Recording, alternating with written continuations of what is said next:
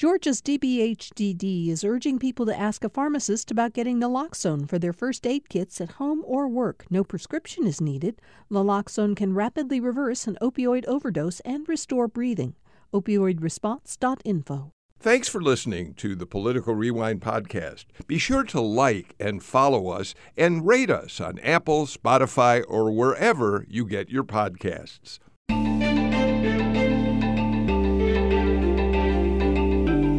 Welcome to Political Rewind. I'm Bill Nygut. I have got to say that I have been looking forward to hearing from the panel we've assembled for today's show as I ask them about major political stories in the news. And so I want to get right to them and begin our conversation. It's Friday, which means my partner is Jim Galloway, the former political columnist for the Atlanta Journal-Constitution, now in the midst of working on a book, which I'm sure will become a nationwide bestseller the day it's released, Mr. Galloway. Yeah, probably not.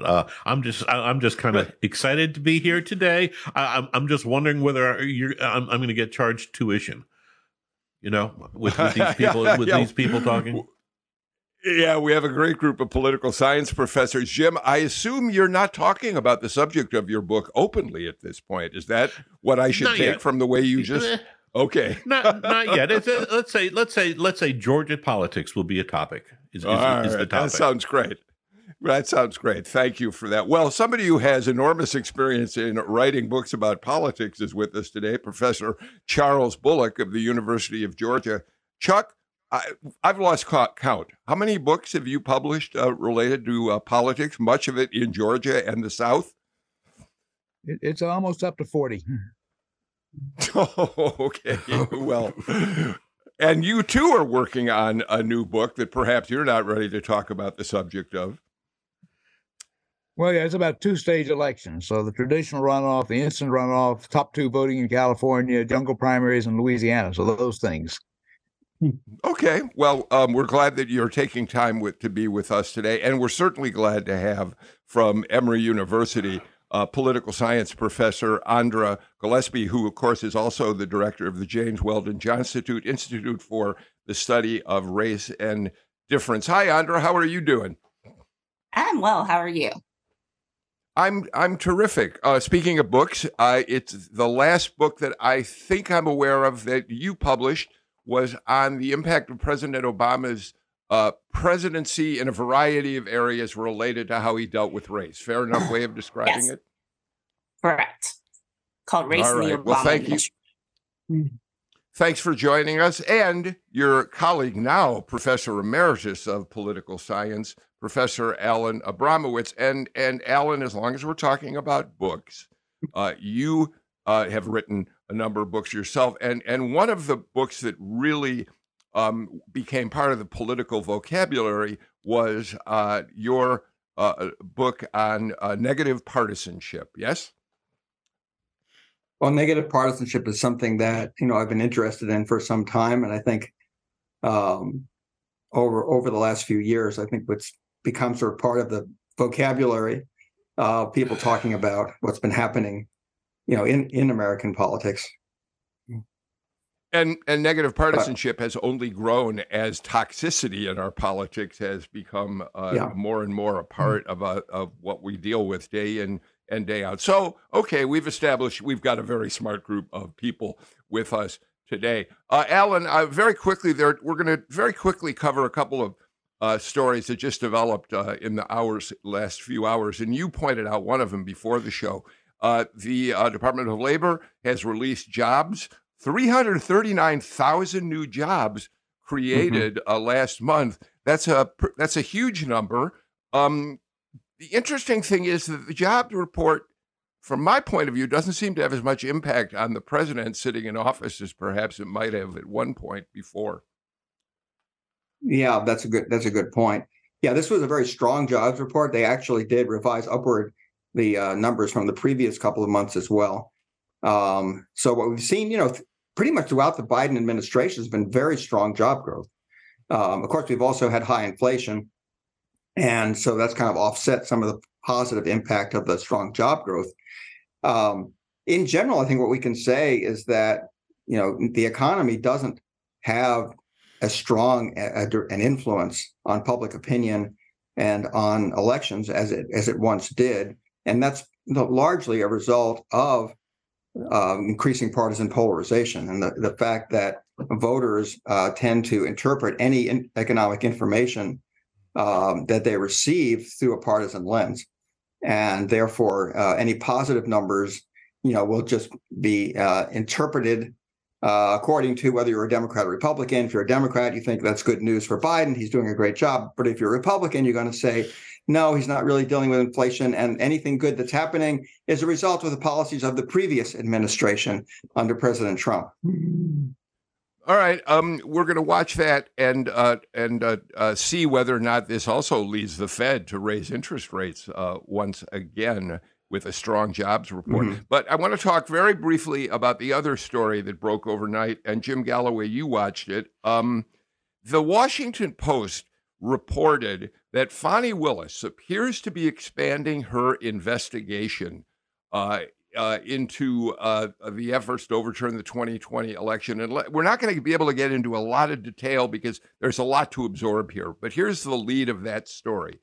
An Atlanta area investigation of alleged election interference by former President Donald Trump and his allies has broadened to include activities in Washington, D.C. and several other states, according to two people with knowledge of the probe, a fresh sign that prosecutors may be building a sprawling case under Georgia's racketeering laws. So, Jim, the basis of this entire report is that Georgia does have very liberal RICO laws, and it appears that Fani Willis is now looking at ways in which Trump and his allies have looked to other states to see how they pursued their efforts to call the 2020 election a fraud. Yeah, specifically, she's looking for information out of the Simpatico Software Systems and Berkeley Research Group. These were two firms that the Trump campaign paid about $1 million to in the days following the 2020 election to find proof of fraud. And of course, they didn't, and they buried the results. But Willis wants to know what this firm was doing in Georgia and in other states, and that's the kind of the key that tells you that this is going in a racketeering probe direction. As I said, there's a lot to unpack there, and we'll watch to see what happens in the days ahead as people respond to this report. So we'll talk about it in more detail next week on our shows. But I'd really, with this panel, want to turn to what has been the biggest political news story of the week, and that has been the back and forth, the debate over the compromise that the White House and Speaker Kevin McCarthy were able to put together to raise the debt ceiling.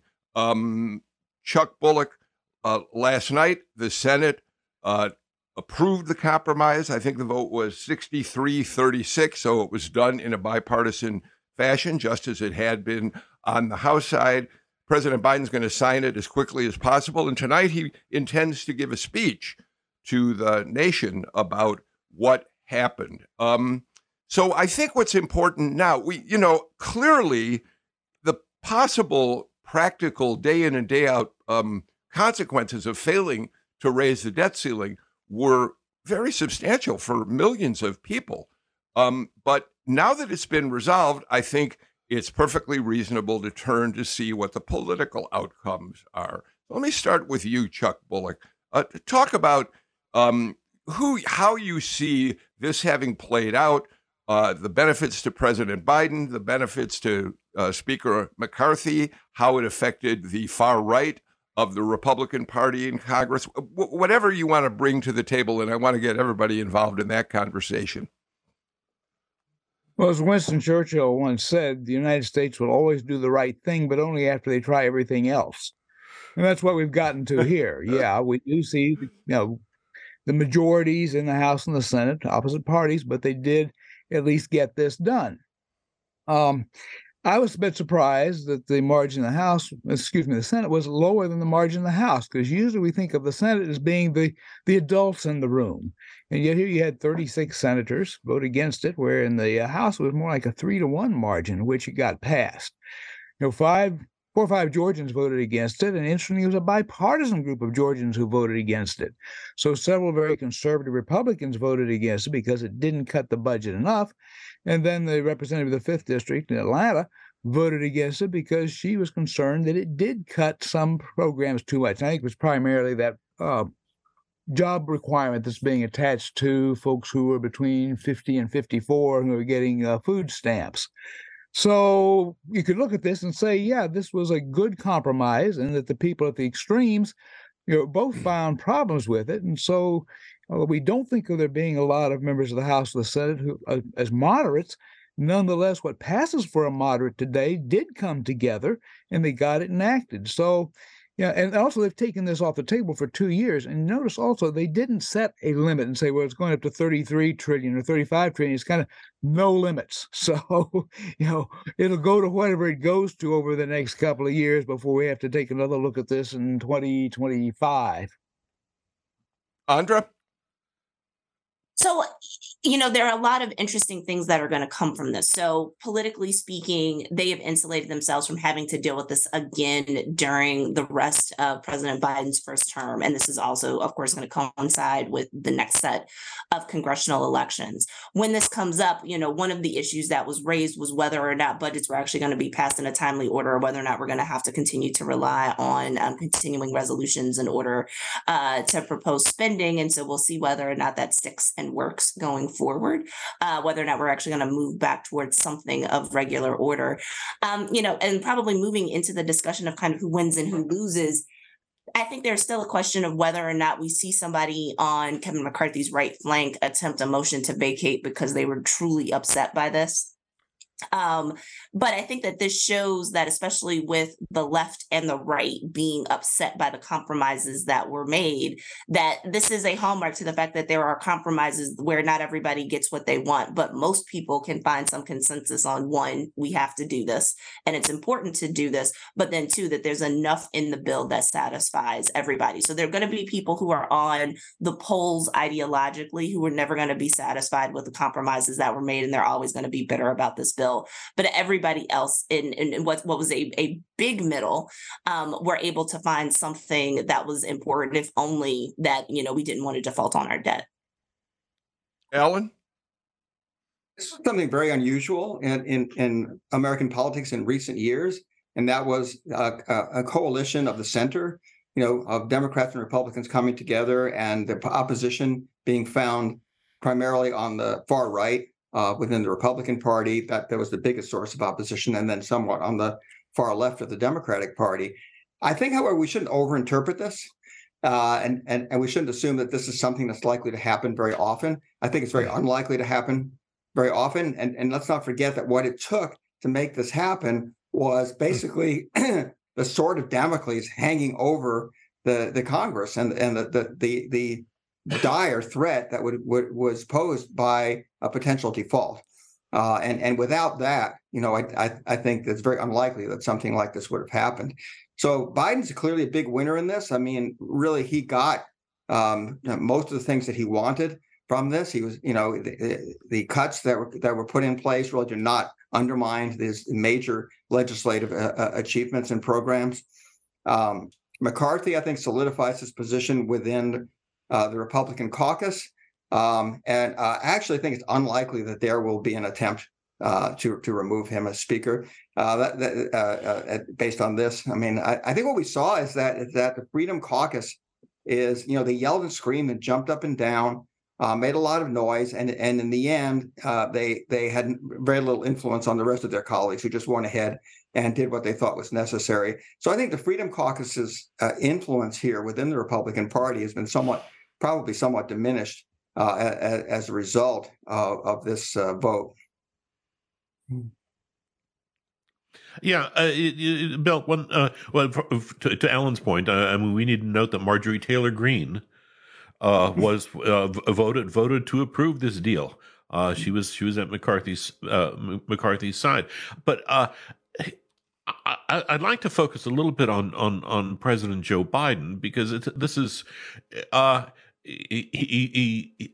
he has not really kind of spiked the football, if you will, yet. I think that's coming tonight, and I'll be interested in seeing how he does that.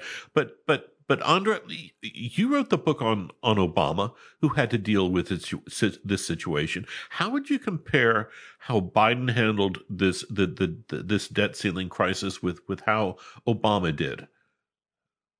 So the question that I was interested in my book is how African Americans interpreted his policy behaviors, whether or not they wanted more than what they got, and also how they interpreted congressional opposition.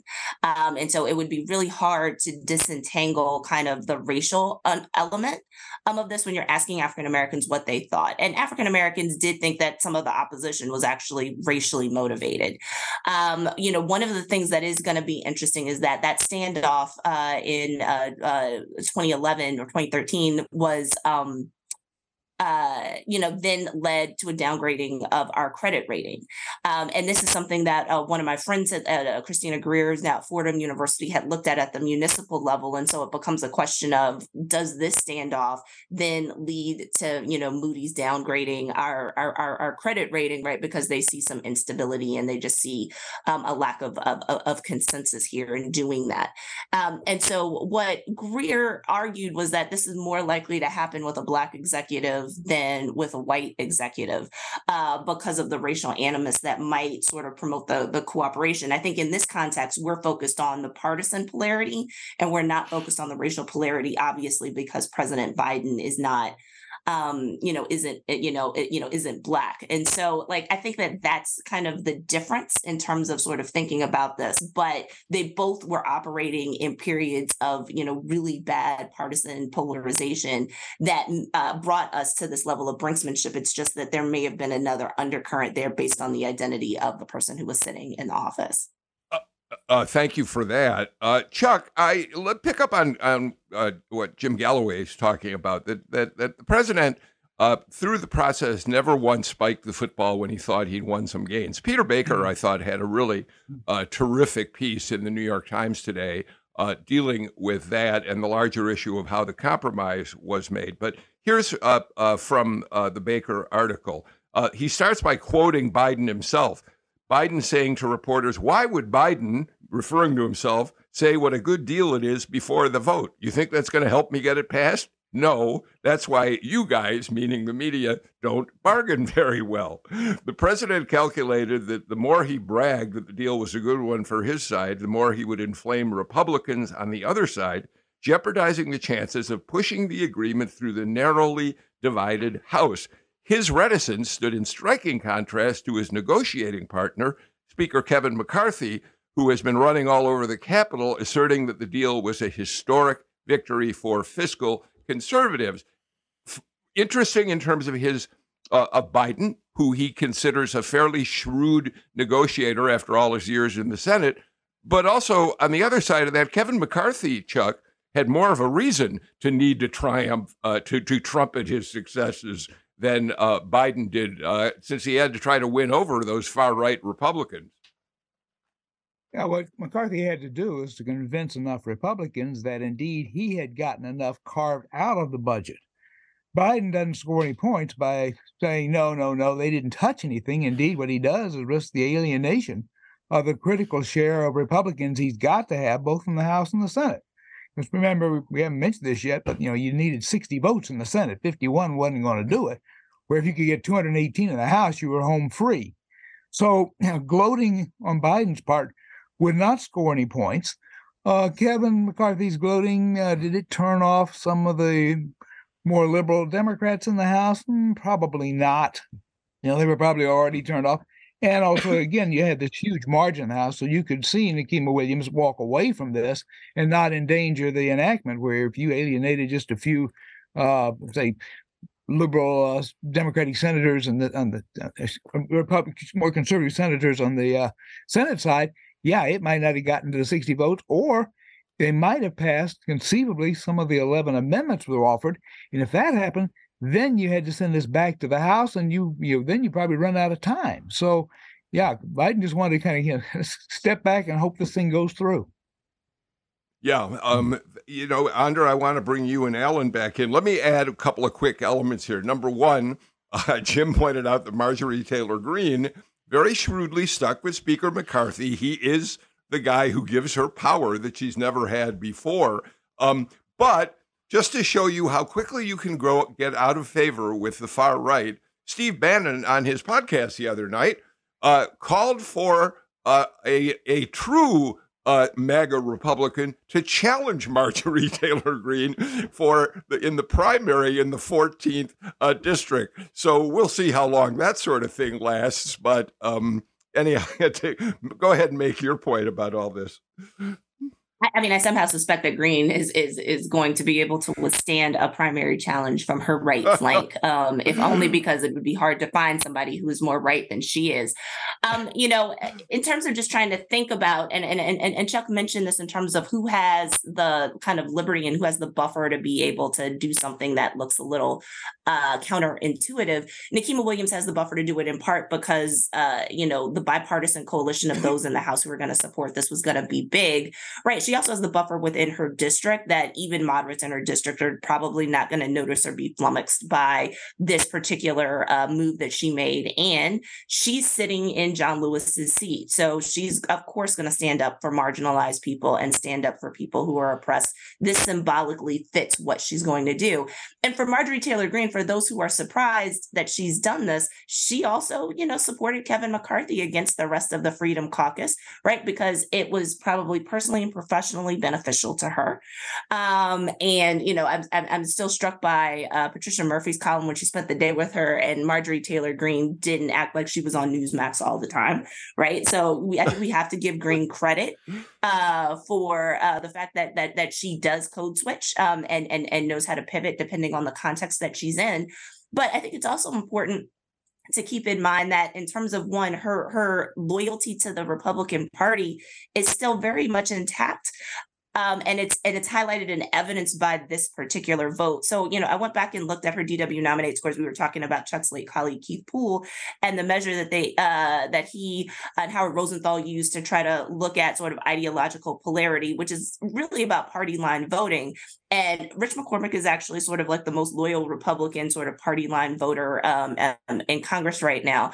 But Marjorie Taylor Greene is sort of like, in the top 10 or 15 people of folks who consistently vote with the Republican Party line. So, as much as she looks like a maverick and as for all the attention that she gets, she's a loyal soldier. And so because it's personally beneficial to her to support Kevin McCarthy, it's not surprising that she would back him on this bill that he and his lieutenants negotiated.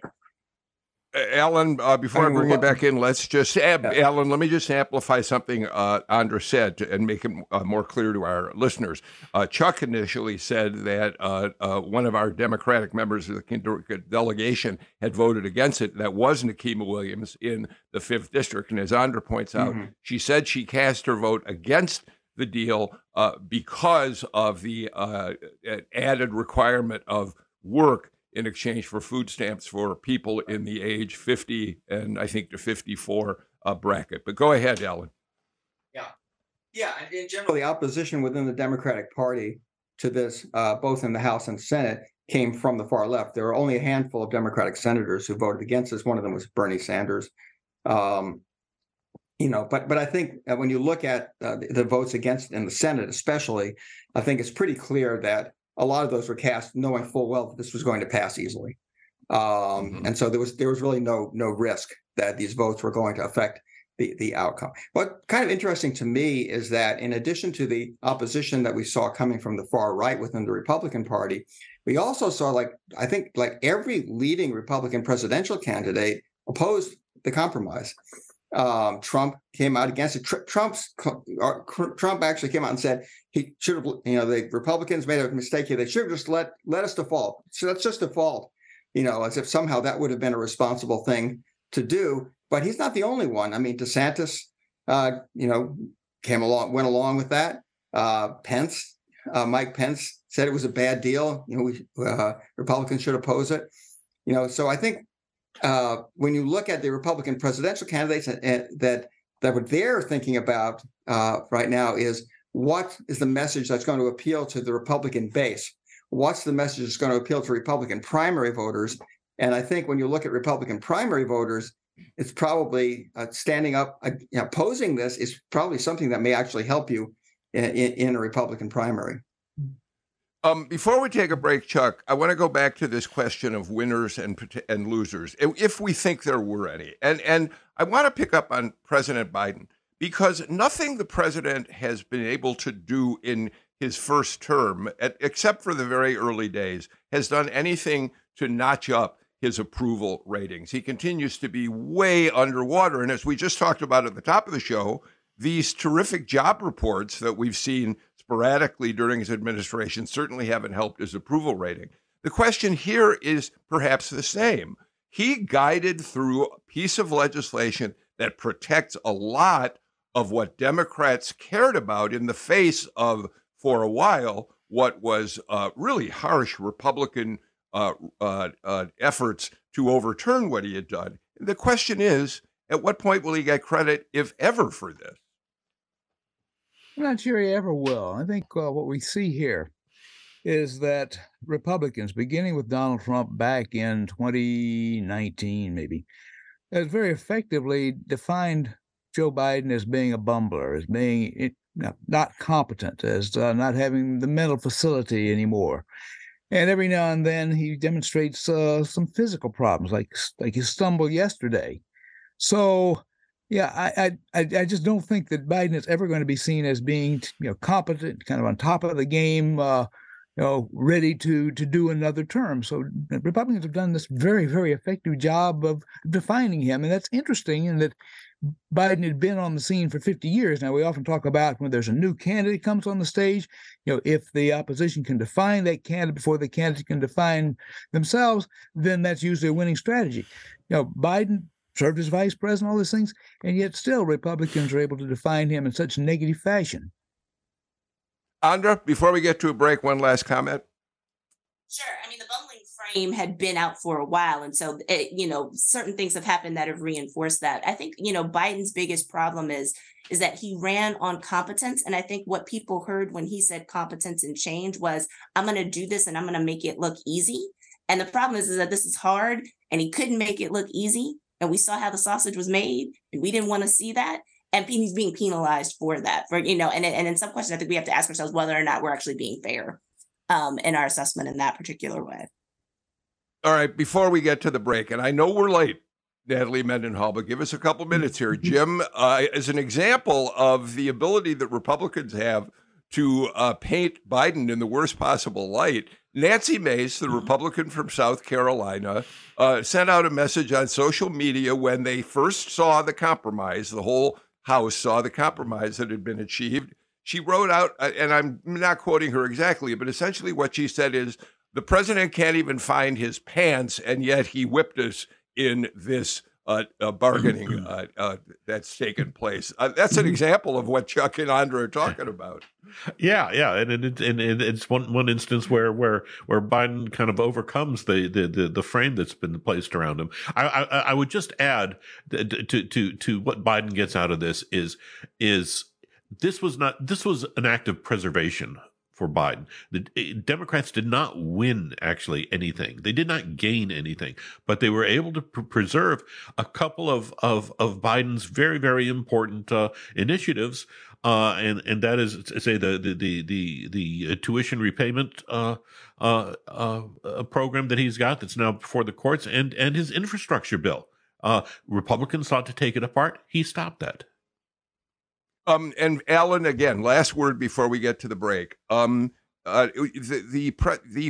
thing that got the most, I think, anger from progressive Democrats was adding this work requirement for a certain number of people over age 50. But even at that, at the same time, the compromise expanded the availability of food stamps for a large group of people as well, veterans, the homeless, and others. Exactly. And I think if you go back just a few days, what you saw was a lot of criticism of Biden and the way he was handling these negotiations by Democrats who were unhappy. They were talking about how the Republicans were winning the messaging war. In the end, I think Biden comes out of this looking very good. shows that he is, in fact, a very skilled negotiator. Whether it helps him politically remains to be seen. But losing on this, I think, would have harmed him politically.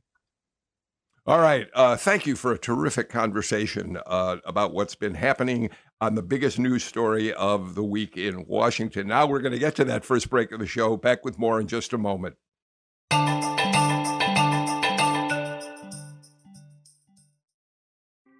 Thanks for listening to Political Rewind. If you like this show, you'll also like Georgia Today. It's a daily podcast from GPB News, bringing you compelling stories and in-depth reporting that you won't hear anywhere else. Join me, Peter Biello, for this quick and convenient way to get the best of GPB News' extensive coverage of the topics that matter to you, delivered directly to your device every weekday afternoon.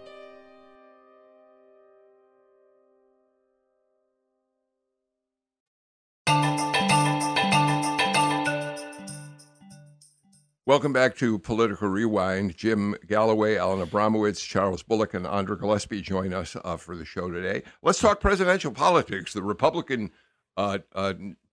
candidates who are vying for the Republican nomination for the White House. Jim Galloway, the conventional wisdom has been for quite some time now that the best way for Donald Trump to be defeated is if there's a very narrow field of Republican opponents. And that harkens back, of course, to 2016, when one by one, he picked off that enormous field of Republicans, starting with Jeb Bush, who went into that race as the leading candidate by far in most of the polling.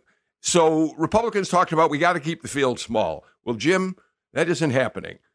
At least 9 candidates, are jumping into this thing. Next week, Chris Christie, Mike Pence, and the great North Dakota governor, Doug Burgum, jumping into the race. And that's not the end of it. There will be more to follow, we think. Jim? Yeah, watch this guy Burgum. He could be trouble for Trump. Look,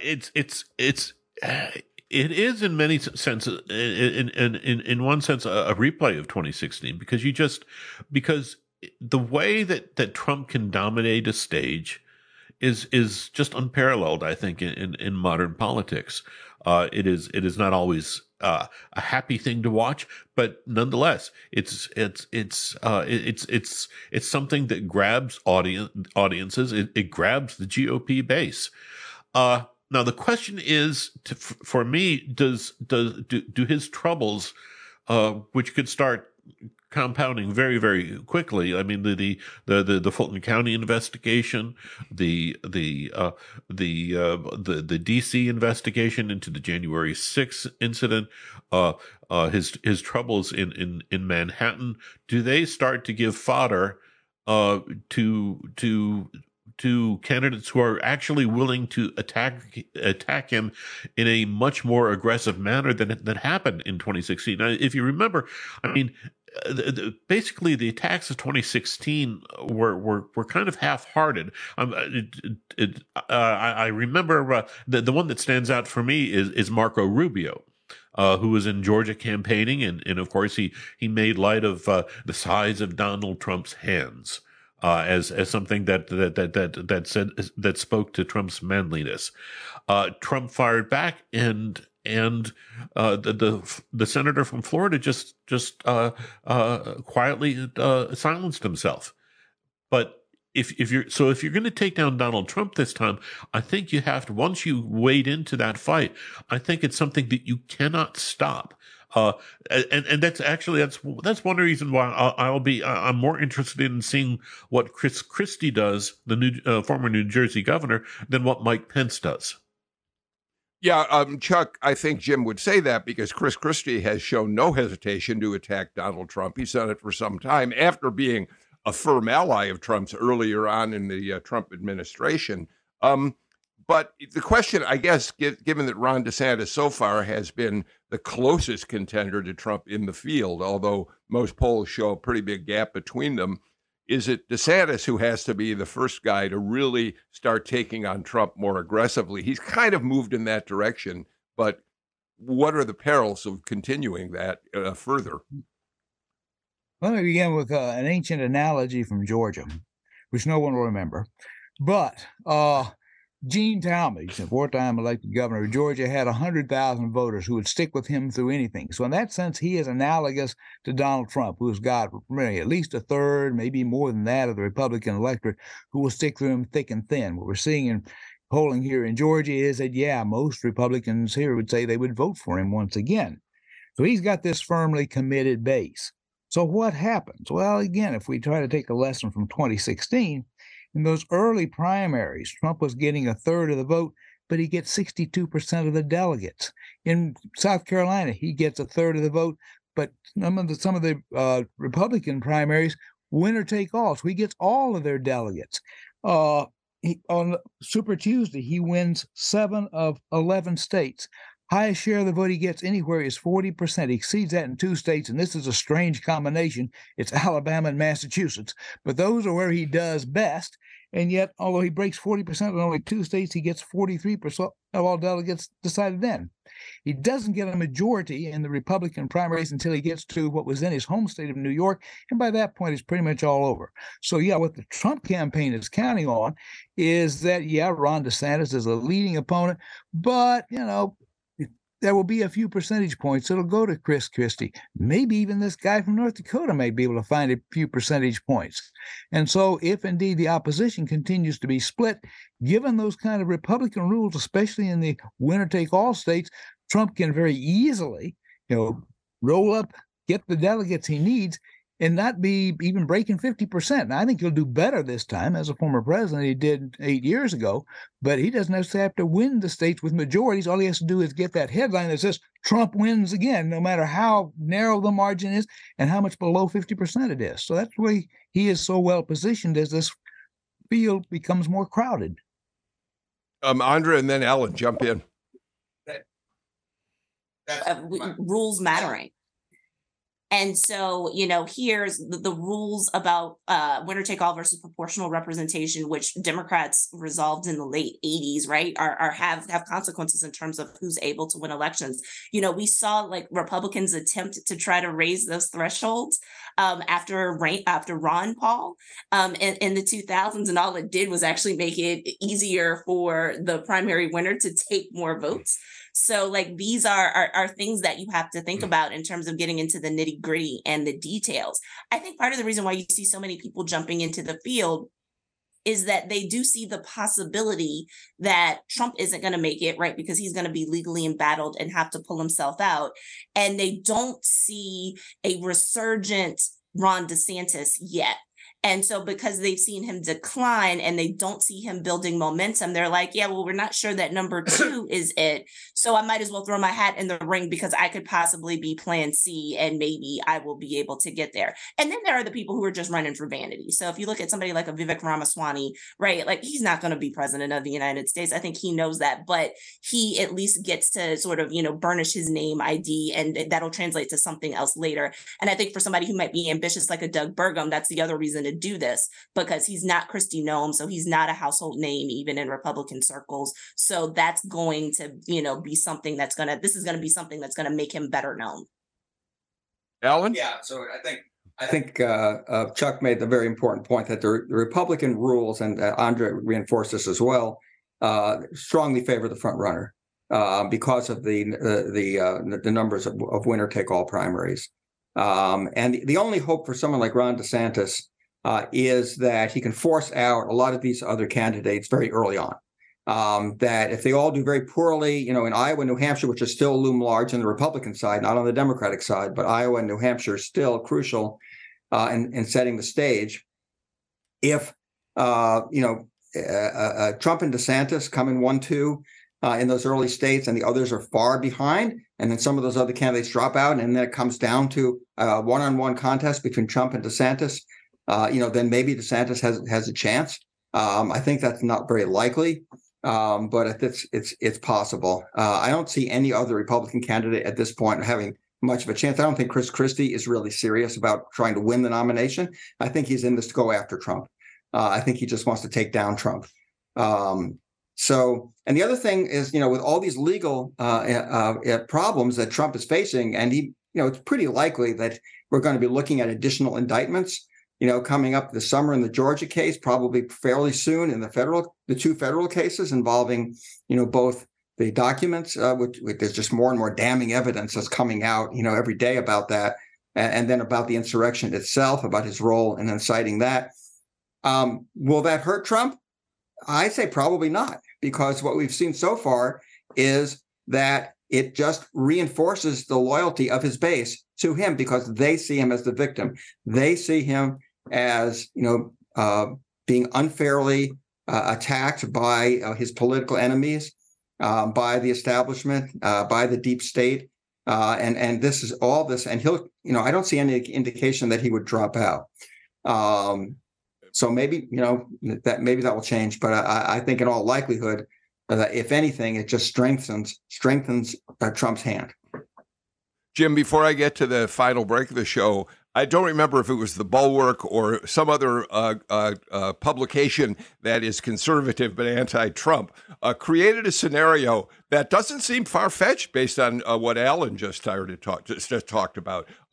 It's an image of Trump at a rally sometime maybe next summer, early next summer, having been indicted in any number of cases, going on stage at the rally, raising his pant leg to reveal the ankle monitor that he is wearing, and the crowd going wild with enthusiasm. And that sounds incredibly far-fetched, but it really does go to the point that what Trump said 5 years ago or so, he could kill somebody on Fifth Avenue, seems to still possibly be true for his supporters today.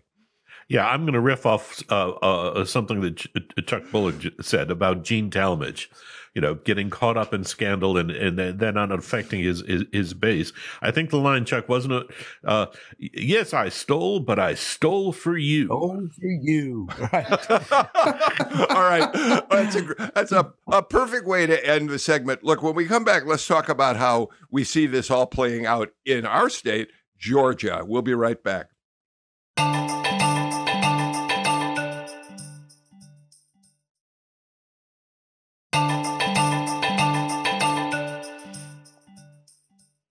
Andrew Gillespie, the gathering of state Republicans at their convention in Columbus next weekend increasingly is clearly going to be a meeting of MAGA Georgia Republicans. David Schaefer, the chairman of the party who will relinquish that seat in a new election, one of the fake electors. Mike Pence has dropped out. He will not give a speech at the convention. And so they've invited instead Kari Lake, the failed Republican candidate for governor in Arizona, one of the MAGA-ist of all candidates in that 2022 election cycle. And yet Trump remains incredibly popular here. So here's my question to start off this part of the conversation. What does Brian Kemp do? Presuming that we get closer and closer to a nomination for Donald Trump, and when we watch the Republican primary play out here in Georgia, what does Brian Kemp do? Does he find another candidate? Does he stay out of it? I find that to be a really interesting question about him. This is something that other states are grappling with. And so we've seen the MAGA wing of the Republican Party take over state and local Republican Party operations in various states. So in some respect, it's not surprising that Kari Lake is now going to be a keynote speaker at the Georgia Republican Convention. I think the question is that, what we've seen Governor Kemp do is to create a parallel organization, right, based on his experience and based on his connections, that's actually, personally beneficial to him and to his allies. But I think the larger question is, long term, does this end up doing damage to the broad Republican base in Georgia by fracturing it and then letting the most extreme voices actually have official positions within the party? He might be trying to burn itself out, like when people see the likes of Kari Lake or Candace Taylor, right, who's got a local party position, who's espousing really bizarre things, even more bizarre than she did when she ran for governor. Do people see that and then do they recoil, or do these people become entrenched and then actually end up shaping policy and shaping strategy for a generation to come? I think that's the big deal. I think for himself, he goes the parallel route, but from an institution building standpoint, this should give everybody pause. Alan? Well, I'm surprised to hear Andra talking about someone who believes in the flat Earth theory as espousing extreme views. Referring here to Candace Taylor. I just wanted to make sure that we brought that up at some point. No, Kemp's not going to be there, of course. Kemp is ignoring this. I think his strategy is clearly to try to ignore what's going on within the state party organization as much as possible, and for as long as possible. And eventually, he probably will be forced to endorse the eventual Republican nominee, even if it's Trump. I can't imagine him not doing that. But I think it'll be, he'll try to, minimize his involvement in that for the time being. But this is a real problem for Republicans. I think we're seeing this all over the country, as Andra pointed out, that the MAGA, there's a MAGA takeover of the Republican apparatus that's taking place here. And to the extent that it results in the nomination eventually of candidates who are aligned with that wing of the party, I think that's a real threat to the party. And I see Carrie Lake as a rising star in the MAGAverse, and a potential running mate for Donald Trump. Chuck, Andra talked about if the state party is taken over by the far right. But it's really a matter of when, isn't it? I mean, the delegates that are going to the convention next week, many of them are far-right activists in the Republican Party. Candace Taylor, a district chair. What we're referring to is the fact that Candace Taylor, who ran for governor as a Republican, was on a podcast not long ago and affirmed that the earth is flat as a pancake. And she's very upset by, quote, all the globes everywhere. Everywhere there's globes. You see them all the time. It's constant. My children will be like, Mama, globe, globe, globe, globe. That's what they do. They brainwash you. And these are the people who are going to be standouts at the convention next weekend. And that's why I would say it's not if or when the MAGA group takes over. It's now. They have taken it over. They control the party. And that's why Mike Pence doesn't want to show up, because he knows if he does, he's going to get booed. So that's not a way to, early in stage of your official candidacy, to show up in Georgia, a swing state, and get booed off the stage. So, of course, he doesn't want to come and participate in something like that. So, yeah, Kemp, I think Andra suggested this, he can do well. He can raise money. He can pursue his objectives.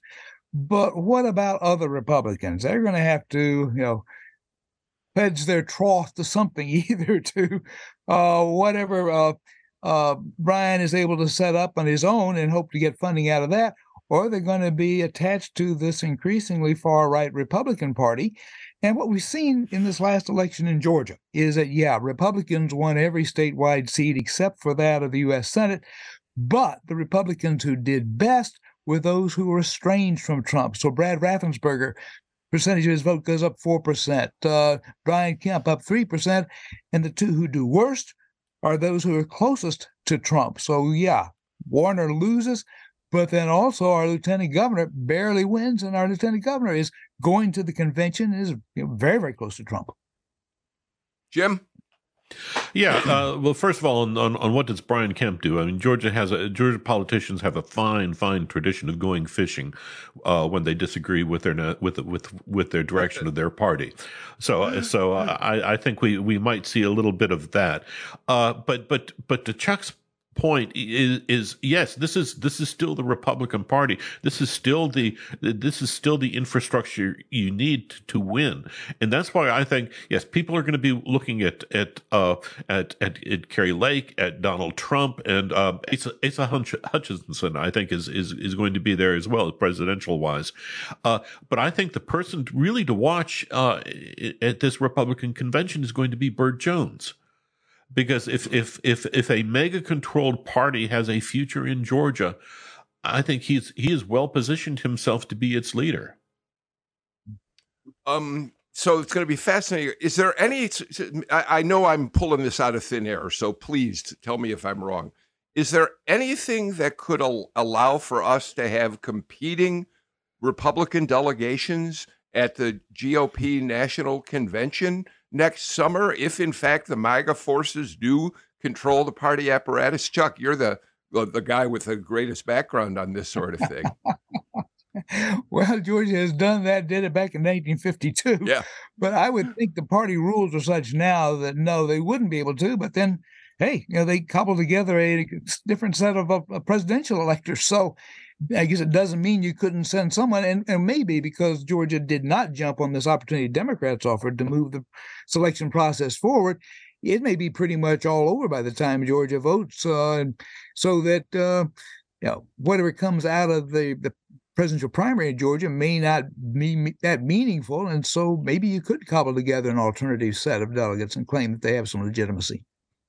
Wouldn't that be fun for all of us to get to talk about? I'm afraid we're completely out of time for today's show, but what a great way for us to end the week on Political Rewind. So Professors Charles Bullock, Andra Gillespie, and Alan Abramowitz, thank you so much for a terrific discussion today. Jim Galloway, of course, always glad to have you as my partner on these Friday shows.